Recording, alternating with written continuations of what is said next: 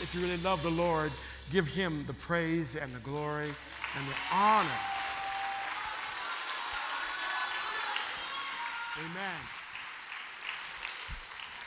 Amen.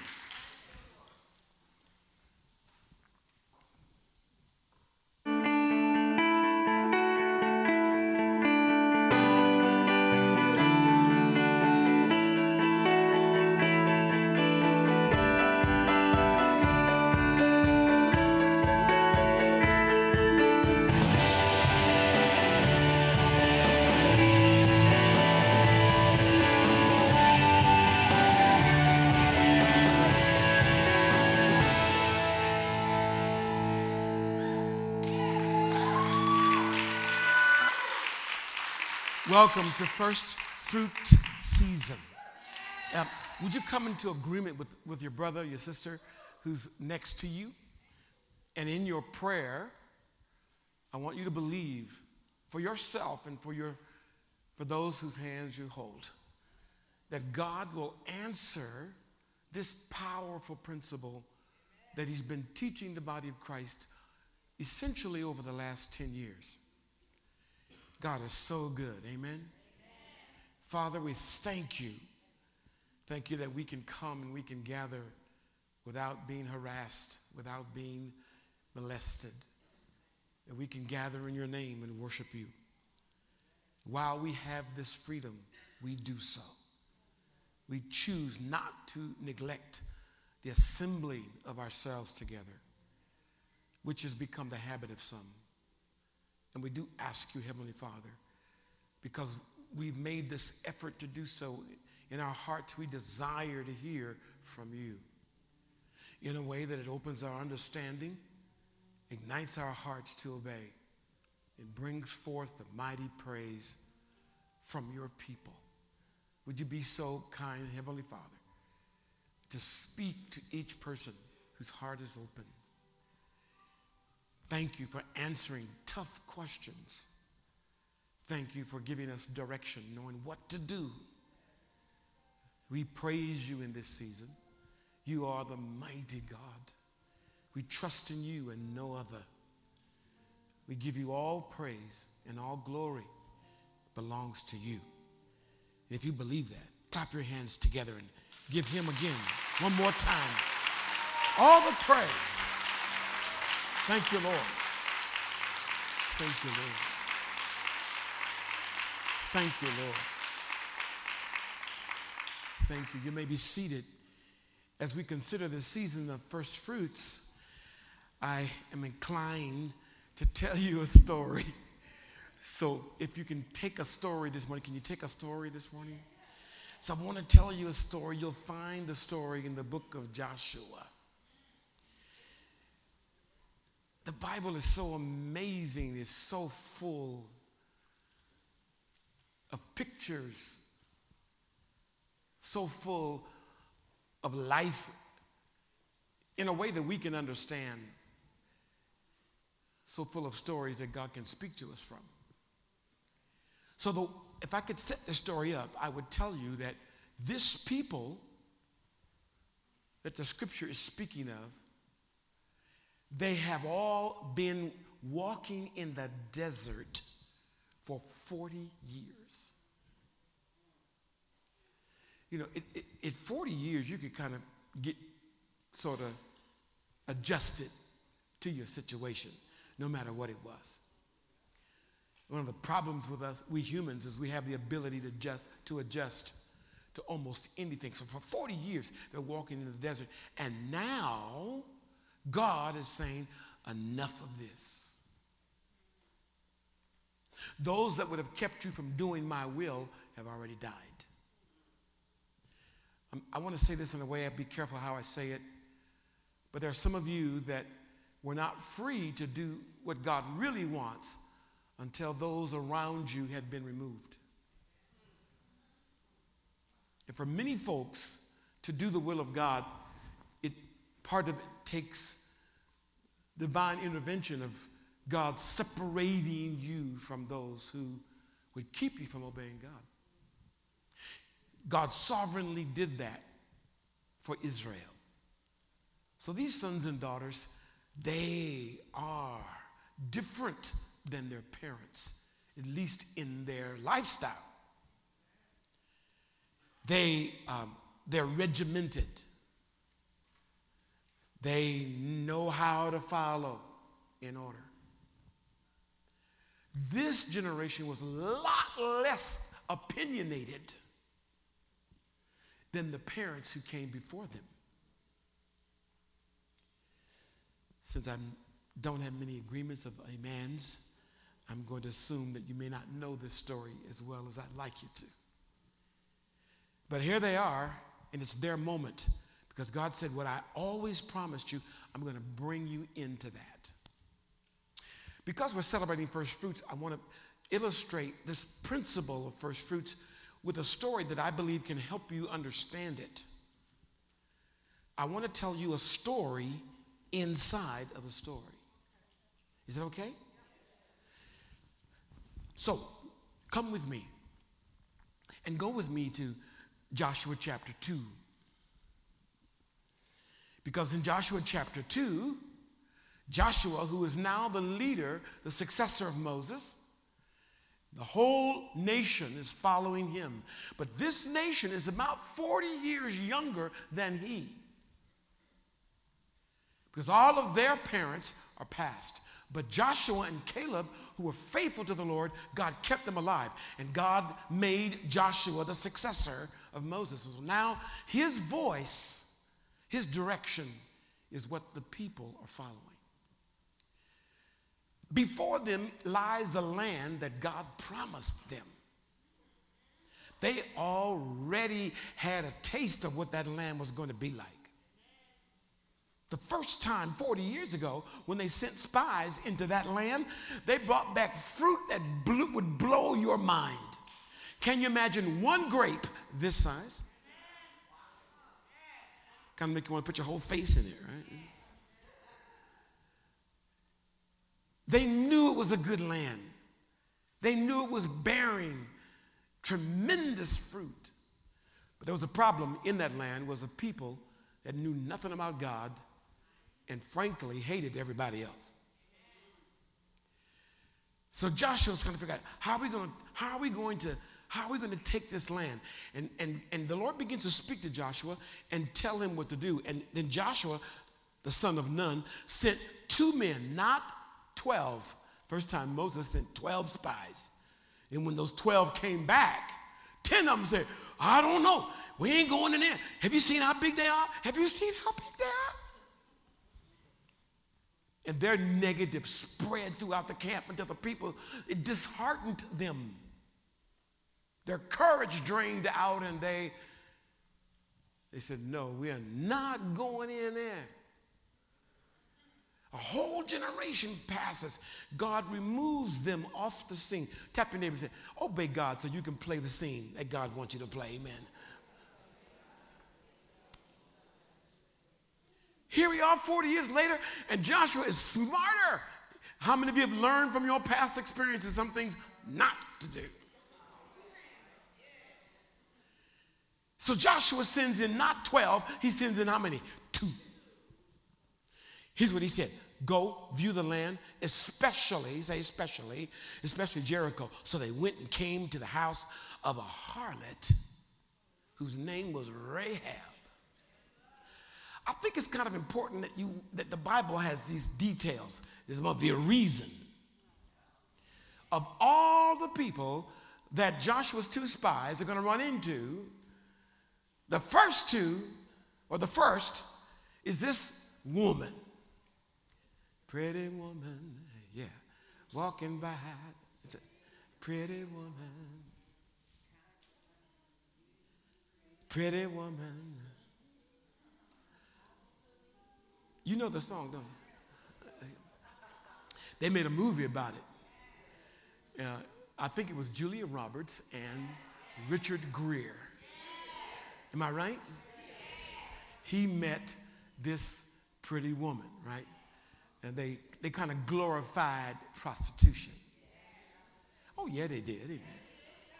You know, they made the prostitute the heroine of the movie, didn't they? Oh, Jesus, amen. Now, some of the saints kind of took that up. Anyway, it's kind of interesting. They run into this woman, and she's a harlot. I think the Bible is really clear. There's no way to interpret something different from the word harlot. The way you can repronounce it in this day, we would say, isn't it amazing? Everybody said the same thing, the same thing. There's no translation problem, man. Ooh. So we still there? So check it out. He met this woman, whose name was Rahab, and check it out. This was a smart move, because if you come from the attacking tribe, and you're now scoping out the city you're going to attack, where would you sleep? Where would you go? So they stayed in the dwelling of Rahab. Now the riffraff hung out at Rahab's house. Discreet folk hung out at Rahab's house. If you want to have a good time, you go to Rahab's house. Because I promise you, at Rahab's house, they got meat and drink. More drink than meat, but I promise you, you have a good time. Well, they do have meat, but it's a different kind. But anyway, you go to Rahab's house. You go to Rahab's house, and yeah. I'm curious, has anybody here ever been to, don't raise your hand, Rahab's house? Man, it's so amazing how the Lord would choose his story. You should look into her life. First of all, she has a family. Her father is obviously still alive. Didn't say anything about her mom. We could do a little diverting there and say maybe one of the reasons why Rahab was the way she was is because I don't see a mom on the scene. It takes both mom and dad to make sure that your child is not Rahab. She had brothers, she had sisters. And as tradition goes, household in those days, really, first of all, it included everybody who was the same blood, but it also included everybody who was employed or who worked in that family. Now, Rahab had a thing going, she had a pub, if you were, and as tradition is, actually, that's what it's called, a pub. The pub actually was a place where you go get drink and go get meat, both kinds, amen. Are you there? No, really, a pub. You got it? No, really. You can look this up. I'm not stretching the truth. And so if you're going to hang out, you go to Rahab's house. Now, Rahab lived in Jericho. If you got that simple drawing of Jericho, and Jericho was it was the biggest, baddest city of the whole land.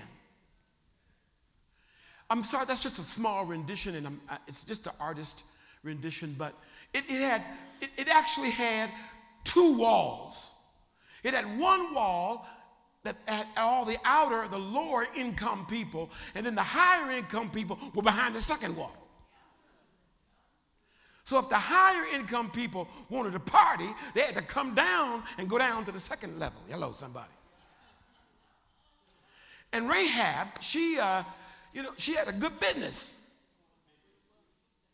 I remember in this nation when they decided they were going to legalize prostitution. I'm sorry, some of you may not be that mature in age, but yeah, they actually passed some laws that made prostitution in some states a legal profession. I'm sorry, some of y'all out there, some of you former, God bless you, hallelujah. And in America, it is, you know how it is. If you get taken off the street, you go to jail for the night. They let you out the next day, right? Well, your John come and pay the fine, and you go home the next day, right? I'm sorry, am I talking to the right people? Some of y'all not that far removed. Tap in and say you're not that far removed from your past.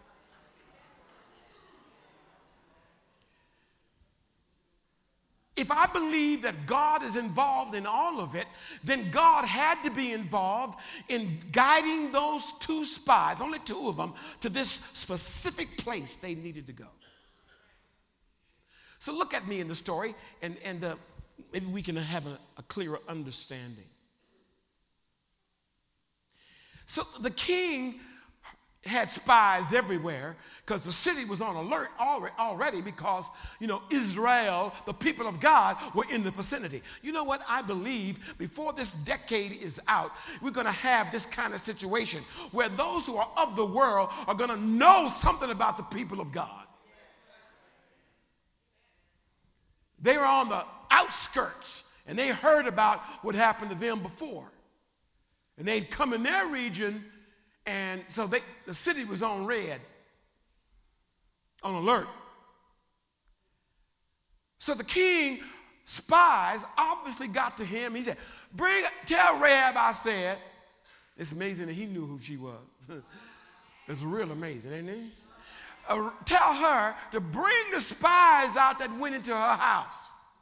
By the way, I think we could say something about these two spies. I'm sure they were trying to look like everybody else, but something about the people of God that, I'm not talking about dress, but something about the people of God, even when they go into an adverse situation, they kind of know you not quite. Hello, somebody. Can I get an amen to that? Some of y'all got frustrated one day and tried to go back to your old life, and they still knew who you were. For all you all that went back to the bar to get drunk again because God didn't come through for you the way he wanted you to, even the bartender know that you don't really belong there. Because the minute you get drunk, you start preaching.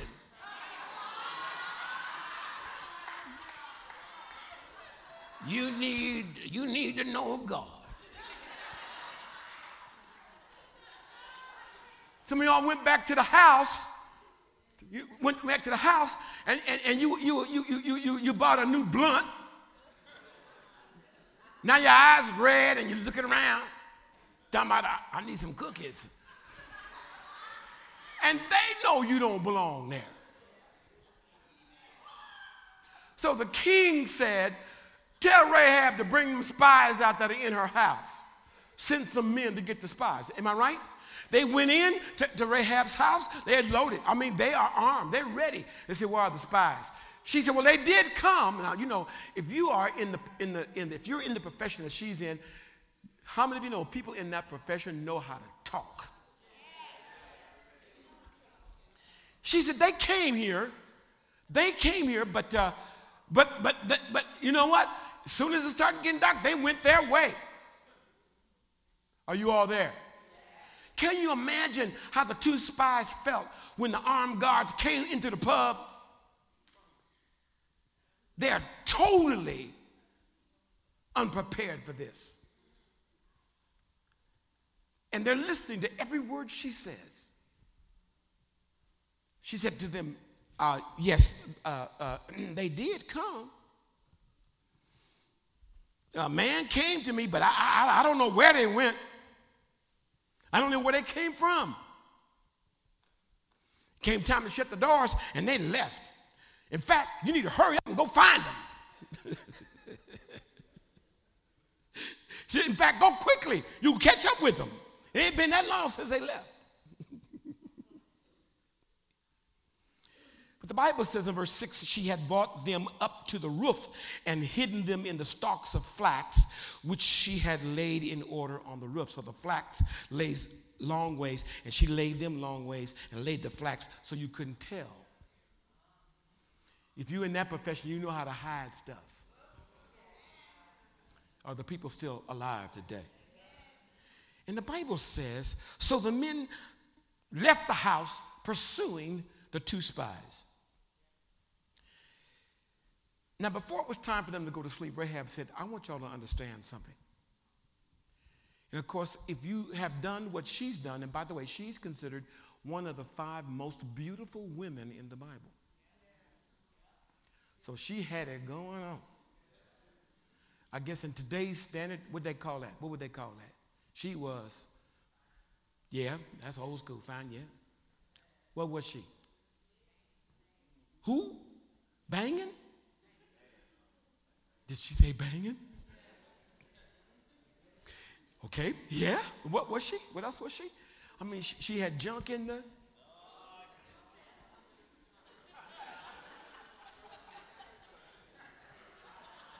I think it's amazing that God would choose this woman of this profession. Tap your neighbor and say, God does not see what we see. Amen. So the Bible says, hiding them before they went to sleep, listen to what she said. I know the Lord has given you the land,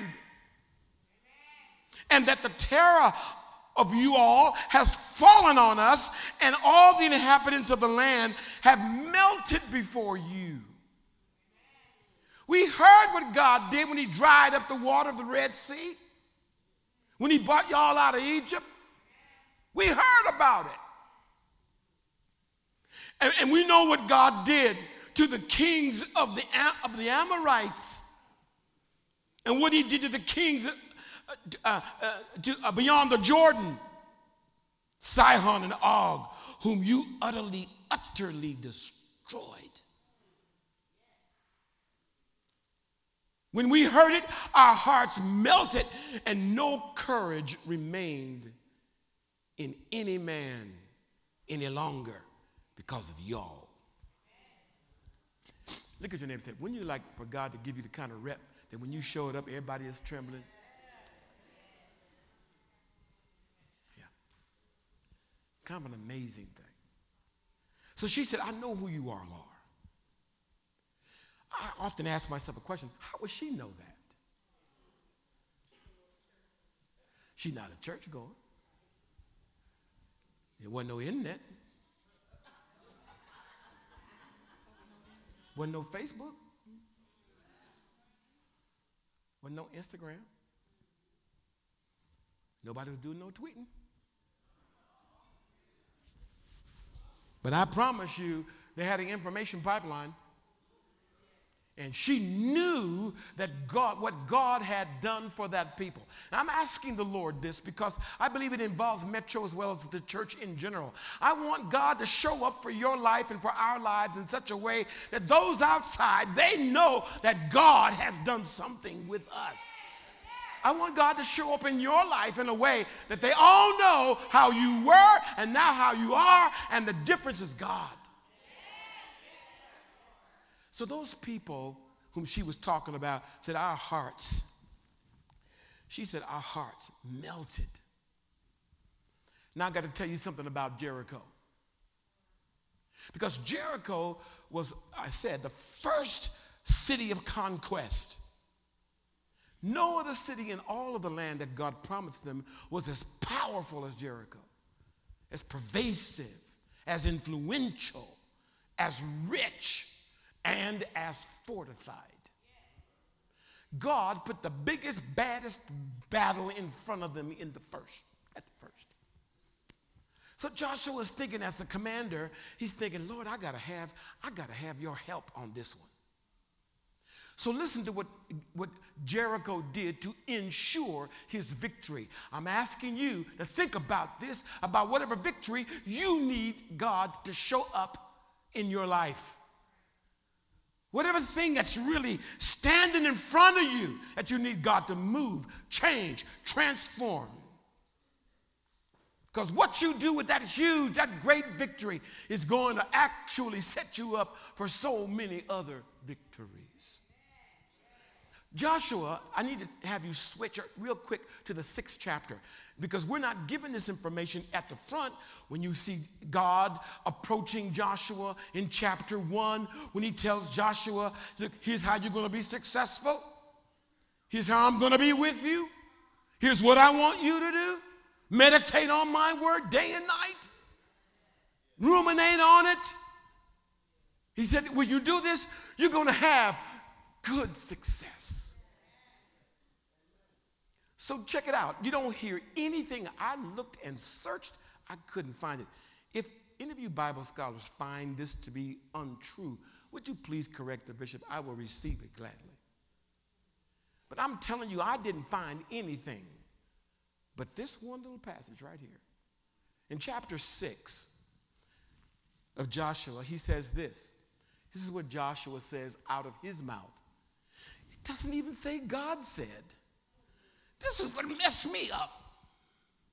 It's not something that the Lord pronounced from the mountain, like the Ten Commandments. No, Joshua makes this declaration. Check what he says, chapter 6, verse 17.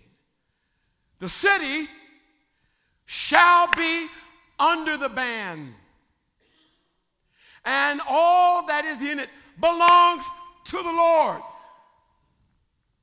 But as for you, talking to the people, only keep yourselves from the things under the ban,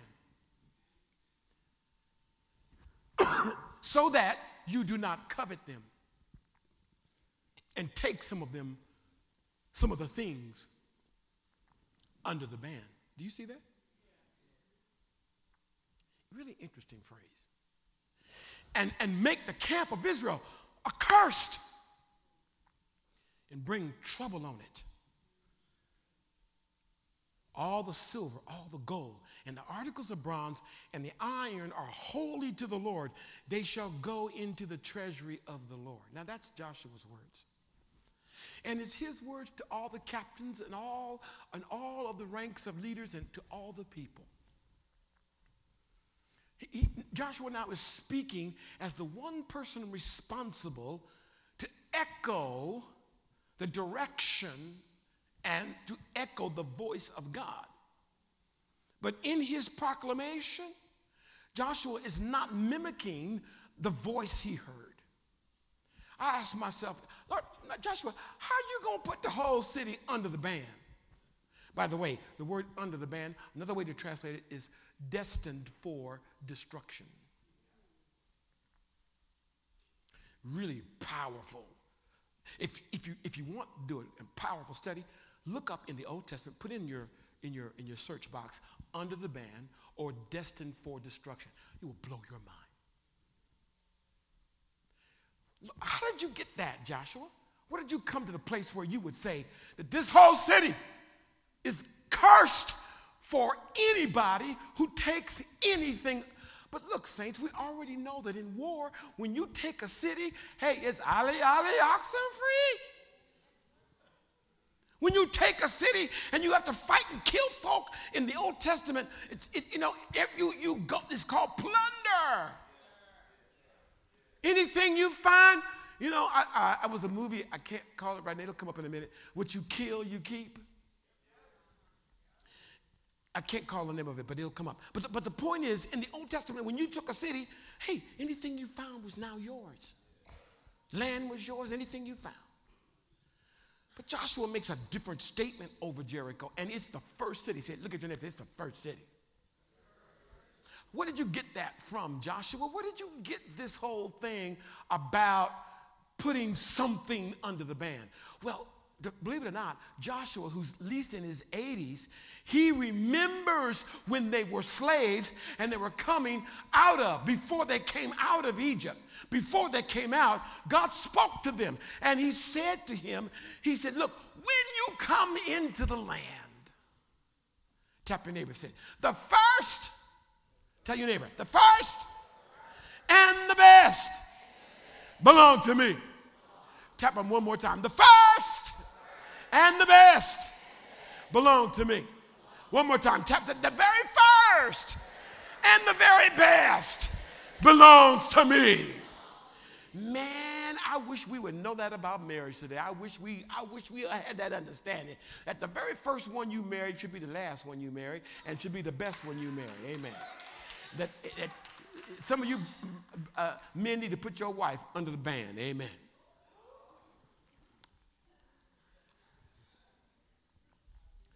Make her the first and the best. It's a way of saying, thank you, sir. I'm dedicating this to you. Nobody has any rights to this. Nobody can plunder this.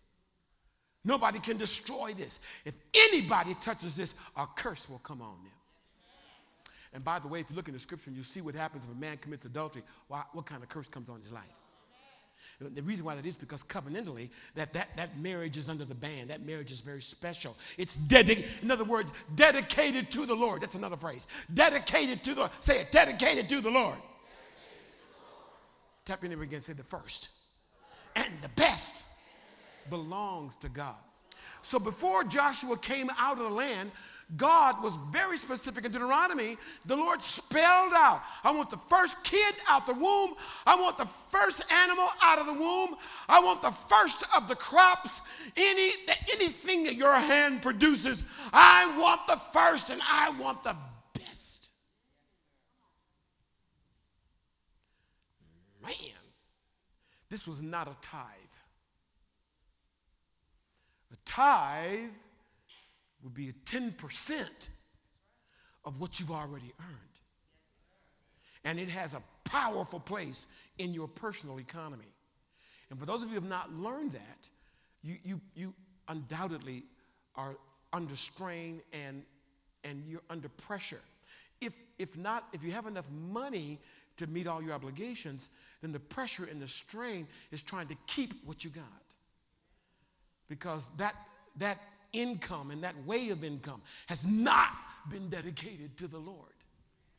And the Lord said, I tell you what, if you want my hand on it for tithing, then what you do, you take the first 10% and surrender to me. It's not just 10%, it's the first 10%. Tap your neighbor and say, it's the first tenth. It's the first tenth. Find somebody else and say, it's not only a tenth. It's the first tenth.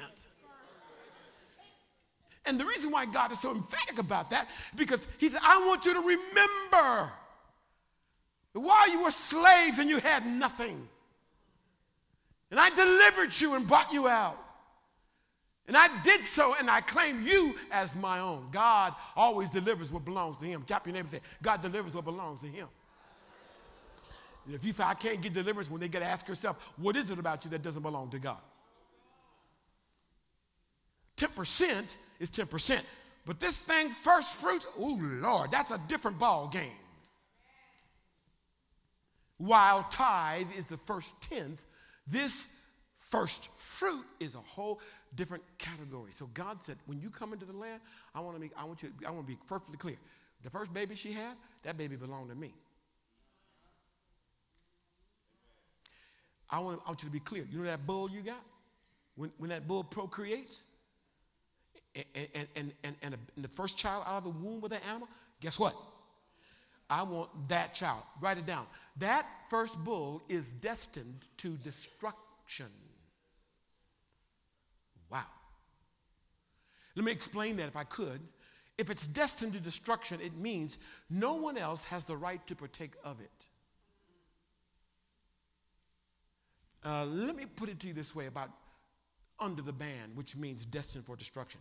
In a tithe, when the first tithe that belongs to the Lord is given to the Lord, it becomes praise to God, but for you to consume it, it becomes poison for you.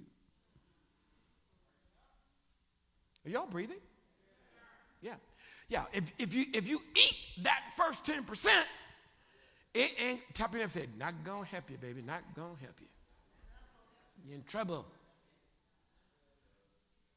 And God has had to teach his people, and it seems to me that even these days, the Lord is teaching the body of Christ the first principle of increase, the first principle of sustenance is tithing. And by the way, you can't give a first fruit if you're not a tither. I'll cover that later. But I do want you to understand what this under the ban stuff is. Because God said, if you don't give me that bull, it's not a threat in a way like God got to have your bull to survive. You understand what I'm saying? That's not it at all. By the way, usually the commandments of prohibition is so God can get something to you. All the thou shalt not is so you can have the thou shalls. The reason why thou shalt not curse your mom and your daddy, because if you do, it's going to come scunion up against your head. Scunion, I'm sorry. That doesn't work. I need another word. If you curse your mom and daddy, you have asked Satan to open up for you the most vile and despicable and corrupted life.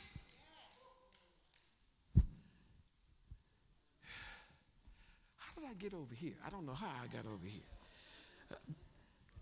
We can top that later. Look, when God says thou shalt not, if God's telling you what, don't do that, it's because he's trying to keep you from a curse and give you a blessing. Tap your neighbor and say, that's the kind of God I want to know. God says to you, don't you dare commit adultery. You'll destroy your own soul. Is anybody listening to what I'm saying? So we got a lot of brothers whose souls are being corrupted and destroyed because they haven't repented and stopped committing adultery.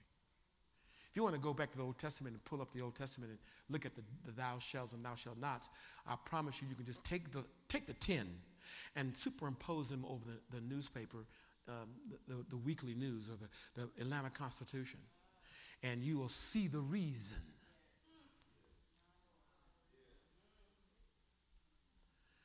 I'll talk to you more about this because God wants the opposite for you. Not only does he want you to be with a faithful woman and a faithful family, he wants to give you all the blessings that come with a faithful house. You know why? As a people, so many of the poor are repeating the same thing because they don't get to step into the wealth. And there is no wealth to pass down to the next generation because there's no mom and dad together that love God for there to be any wealth to pass down.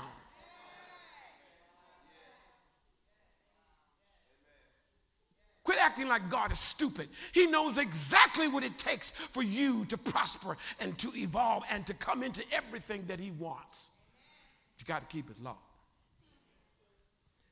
When Joshua says this city's under the ban, because he knew what happened. He said, before you, here's the way it's stated in Deuteronomy. When you come into the land, the first is mine. He remembered. So Joshua, who wants to see all of the land in conquest, decides the big kahuna, the big tamale, the first one. Say it again. Thank you. I was trying to find it, but I couldn't find it. The first enchilada, amen, that's what I was trying to say. She cooks good too, by the way. The first thing he said, God says, honor me with it. And watch and see what I do. First fruits, first things are really powerful to God.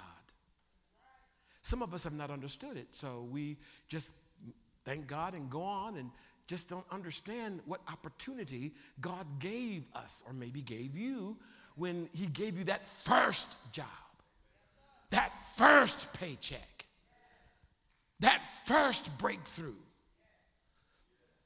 The rest of the children suffered because you didn't dedicate at least the first one that came. So Joshua, he tells all the people, this city Jericho, it's the biggest, it's the baddest, the richest. But I tell you what, don't take nothing. Thank you. Not now. If you were living in the hood, not a D thing. Like darn, amen. Don't take a coin, nickel, penny, dime, nothing. And then he gets real specific. All the gold, all the silver, all of that. You know what we're going to do with that? Now, we're not going to let that waste. We're going to put that in the house of the Lord. What? not in your pocket, in the house of the Lord. So when Joshua makes those proclamations about Jericho, it's a big deal. Somebody was arguing the other day. A preacher. Can you imagine a preacher arguing with me? Doctor, that's a tithe. A tithe? Okay. Let's suppose Jericho is a tithe. That means there are only 10 cities left to conquer. Really? Really? Because a tithe is a tenth. I'd like to declare to you that what Achan did in this battle had nothing to do with tithes. You may have never heard it that way. Go back to the scripture and read it yourself. But it was so cursed and blessed when Joshua said, this city belongs to God. Now God said, when you go in that city, I want you to kill everything. Everything. Look at your neighbor and say, God said, kill everything. Everything that breath is in it, kill it. So I know that is a problem for some of you that are peace lovers and pacifists. I understand it's a problem for you, but just let me tell you that there are some cities that go so far in sin until for them to remain, it would contaminate everything else around them. But that's a discussion of a different order. But just understand that I wish it were not so. But there are some that can go so far. I pray, Lord, let them repent before they go, because they're going. And some of you have been victims of that. Sin that's gone so far, men that have no conscience.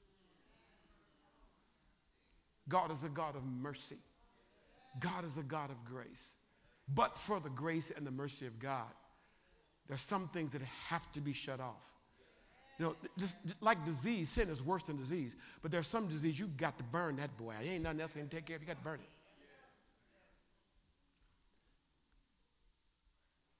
Wow. So here they are. The people are ready to go to war. Rahab says, look, y'all, look. She's in the city, the first fruit of conquest of the land.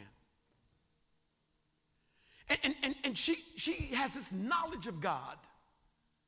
However she got it, I don't know how she got it. I do know that there are men and women who are around you who act like the devil, but they know about God. They heard about what he did. They know somebody in their family. They've seen certain things. They know that's real. This woman, as vile as she would have been, as vile as she was, and some interpret her name, her very name, to be wide open. Yeah. Some interpret her name brothel keeper. The Bible wants you to know she's all the way there. So in the realm of morality, she ain't making it through the pearly gates. Are you all breathing, saints? And by the grace of God, if it wasn't for the grace of God, some of y'all wouldn't be walking through the pearly gates. Man, I know I wouldn't. Not based on morality. Can I get a better amen than that? But this woman, she says, I know I heard about you guys. I heard about you all. And she said, look. They're all laying in the flax when they heard her say, they gone on down the road. Y'all go catch them. Before they go to sleep, she turns to them. And she speaks to them. She says in verse 12, now please, therefore, swear to me by the Lord. Ain't that a trip? She says, swear to me by the Lord. Are y'all hearing what I'm saying? My God. She says, since I have dealt kindly with you, that you also deal kindly with my father's household and give me a pledge of truth. Spare my father and my mother and my brothers and my sisters and all who belong to them. And deliver our lives from death. Swear to me. Oh, check the next statement out. This is really awesome. So the men said to her, our life for your life, our life for yours, if you do not tell this business of ours. And it shall come about when the Lord gives us the land that we will deal kindly and faithfully with you. Are you all there? When you think about Rahab and her profession, her family situation, the way she made her living, man, you'd have to condemn her if you're just using some moral code. But her act of kindness and her act of generosity was a demonstration of her faith. Said, I heard about your God. I know what he's doing. I know this city is toast. And by the way, I'm speaking to anybody of you sitting out here who you live in a city or in a family or in a community or in a situation or in a job. You know that thing is about to be destroyed. And you have to make a decision. Where you going to go? What you going to do? She's looking out for herself and her family. She says to them, please, deal kindly with us. Are you there, saints? Please swear to me by the Lord, since I've dealt kindly with you, that you also will deal kindly with my father's household. Deliver our lives from death. Now, I hate to say it, but it's true. For some people, they don't get deliverance until it comes to the point of death.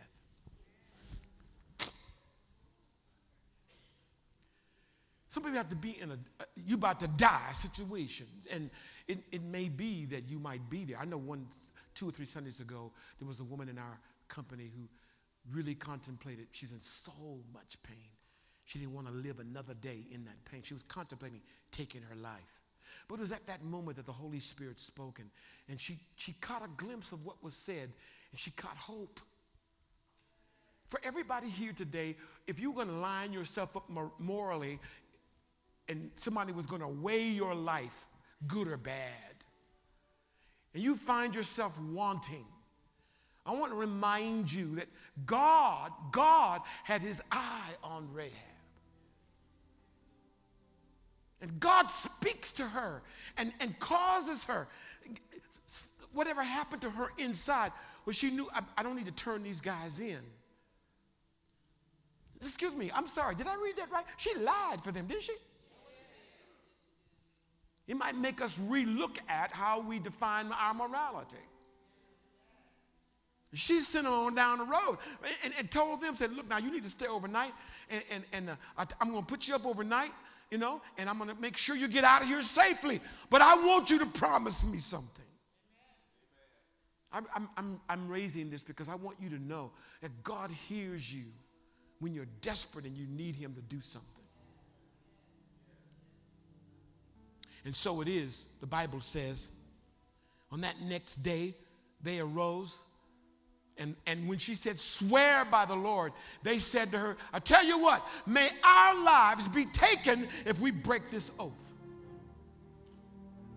God's people were willing to put their own life on the line to keep their own word. So when this city is going to fall, when it falls, you and everybody in your house is going to be saved. When the destruction from heaven comes down on this city, everything is going to fall to pieces. But in this place right here, and everybody that's up in here is going to be saved. You know, that kind of sounds like when God delivered Israel. Don't that kind of sound like that? when the Lord said you got to remain in the house in order to be saved. And the blood's got to be put on the door, and the blood's got to be put on the doorpost. And everybody who's inside of there, everybody's depending not on the morality, but depending on their faith in the blood. I will pass over that house, and nobody, no life will be touched. Now, unfortunately, in this day that we live, we have not understood this as we need to, because there are men and women who are outside the house of God. When I say the house of God, I'm not talking about this edifice. I'm talking about in relationship with the body of Christ. Tap your neighbor and say, the only way you can be saved, you got to be in the house. I'm sorry. Tap on them and say, the only way you can be saved, you got to be in the house under the blood. So Joshua said, here's what we're going to do. You tie, you got that picture? You tie this red cord on your window. So when we come back, and we are coming back, and destruction is all around you, and things are falling apart, we're going to see this red hanging out your door, out your window. Are you all breathing? See, I think many people have not understood the significance of the story, because the only thing that will save you is the blood. Tell you what I said. The only thing that will save you is the blood. What are you talking about, the blood? If you did not believe in the sacrifice of God for your life and your sins, you're outside the house. But if you believe that when Jesus Christ poured out his life for you, if you believe that, all of your whoredom, all of your sin, all of your negativity, all of it, God, he said, I choose not to see it. The way one becomes pure is not by going to church. Tap your neighbor and say that. He's talking to you right now. The way that one becomes saved is not by just what comes out of your mouth. You have to believe in your heart that when Jesus gave his life, he did it for you. And he knew your whoredom. He knew you was whoring. He knew. He saw you when you got up last night. He saw you in degradation. He saw you in negativity. He saw you in the propensity, the bent inside of a man's spirit to do the very thing he knows he ought not to do. He saw that thing in your life. He knows that there's something that works in human flesh and wants to destroy itself. He knows it. And yet he shows up in the most magnificent way. Said the whole city is gone. The whole city is over. Hey, Ken, put that little diagram up, that YouTube diagram up for me. And he said the whole city, I'm going to tear the whole city up. I'm going to tear the whole city up. When you go to Israel and you can look at this, there's one portion of the wall that did not come down.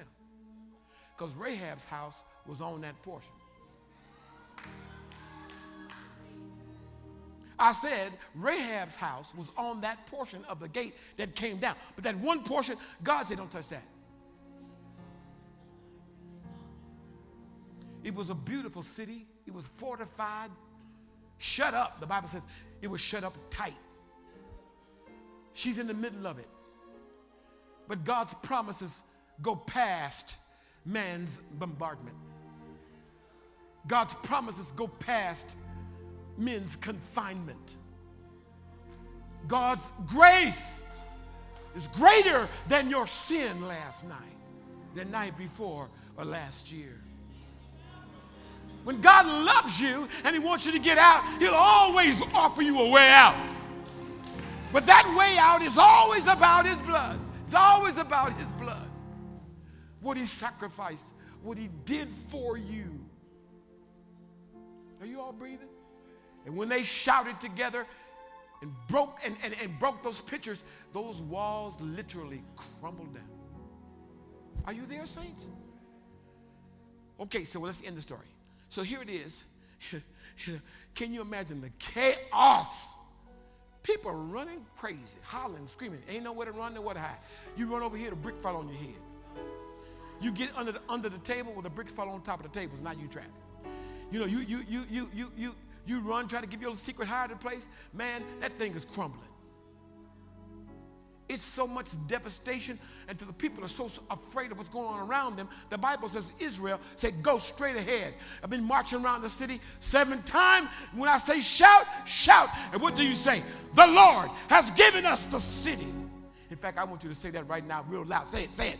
The Lord has given us.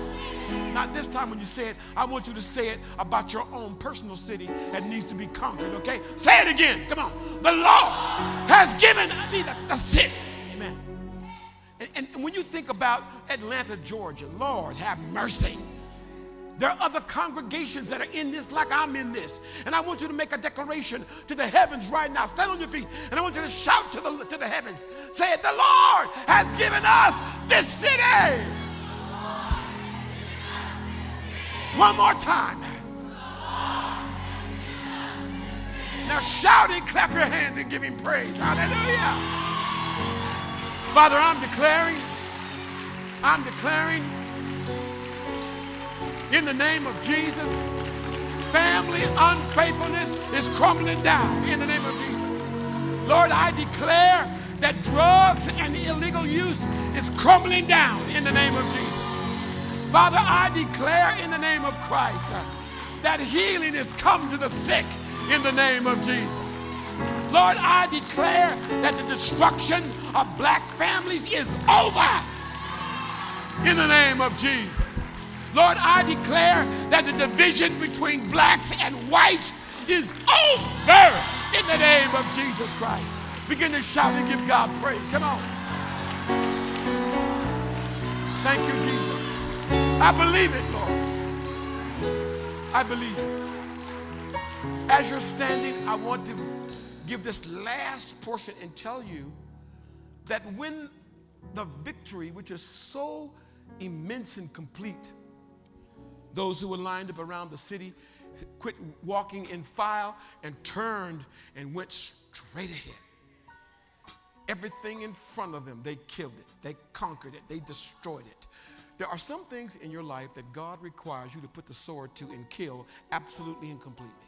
There's some pathways back to an old life that need to be killed and destroyed and tore up completely.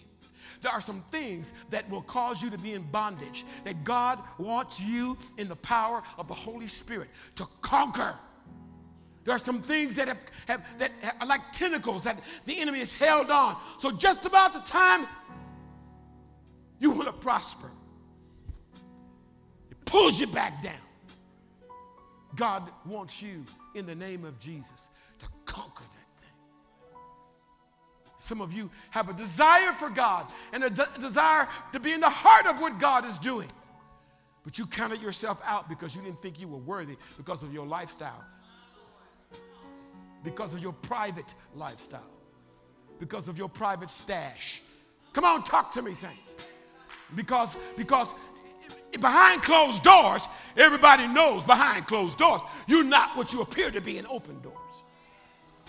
God wants that thing to fall. He wants that place in your city to crumble down in the name of Jesus Christ.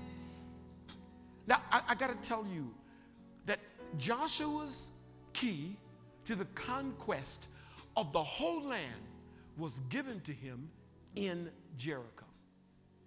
What is the key, Joshua? Well, this first city that we take, which is so incredible, we are not going to consume any of this for ourselves. We are going to offer this to the Lord. Every bit of it. And then Joshua says at the end of this, any man who rebuilds this city will be cursed with the loss of his first and his last son. What? No, it's in there. I'm serious. And guess what? 500 years later. 500 years later. This bro think he going to rebuild the city. And guess what? He lost his first son and he lost his last son. It's recorded in history. God honored his words. What are you going to put under the band to be sure that you get everything? What are you going to pronounce as holy unto God, but off limits to you? I'm not going to consume this This is destined for destruction. So what God does, he gets Rahab, by the way. Rahab, she is bad. No, really, she is absolutely incredible. Because the spies didn't know that they were saving David's great-grandmother.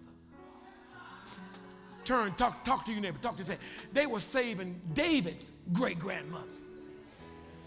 Oh, she was a hoe. But hey, God was setting her up to be eternal. Amen. She didn't know that her great-grandson was going to sit on the throne.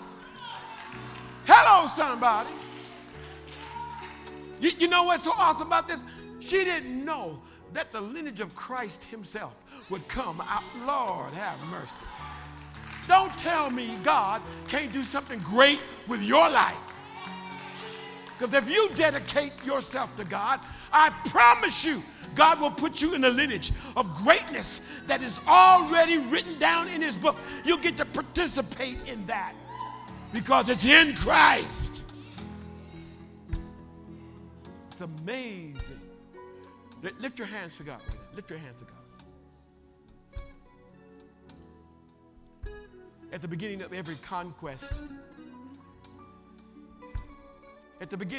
conquest, man, sometimes it looks impossible. I know I got a story inside of a story, but some of you are facing some stuff that you don't know what you're going to do. Yeah, I'm telling you today, use Joshua's principle. Actually, it's the Father's principle. When God looked at the world and he saw that it was totally corrupt, he decided to plant his best seed, his first seed. The way I'm going to redeem this thing, the way I'm turning everything around, I'm going to take Jesus, the Son of God, and I'm going to plant him as a first fruit into the ground. And he will guarantee that many sons are coming. Clap your hands if you're hearing what I'm saying to you. Oh yeah, I am part of that first fruit in my generation. Yes, I am. Tell your neighbor, I am. Say, I am that first fruit in my generation. Now the next generation you're going to have to deal with. Father, in Jesus' name, I thank you for those, Lord, that are really struggling and just hoping to hear. I thank you, Lord, for putting them under the ban, dedicating them for your use. Destruction to the world, but dedication unto you. Sanctify their lives and make them precious. Make them fruitful. Thank you, Father, for the power of God that rests on every soul that says, oh Lord, like Rahab, swear to me. When judgment comes, swear to me that I will find favor, that grace will pass over me. Let salvation come to your house today. No matter how bad it's been, I call you in the name of Jesus. No matter how difficult it's been, you might have been to the altar 10 times. You may have never in your life known that God was watching and saving you while you were yet in your sin, calling you to himself. And you may be the first fruit of your family. Frankly, the way God has put leaders in this house, I wouldn't even doubt it. Raise your hand if you're firstborn. Raise your hand if you're firstborn. And keep it up and look around. Raise your hand. You're firstborn in your family. This blows my mind every time I see it. So I wouldn't be surprised at all if God had brought you to this place that you might experience this blessing. In the name of Jesus, quickly respond. I want you to come down. I don't want to spend a lot of time with this, but I want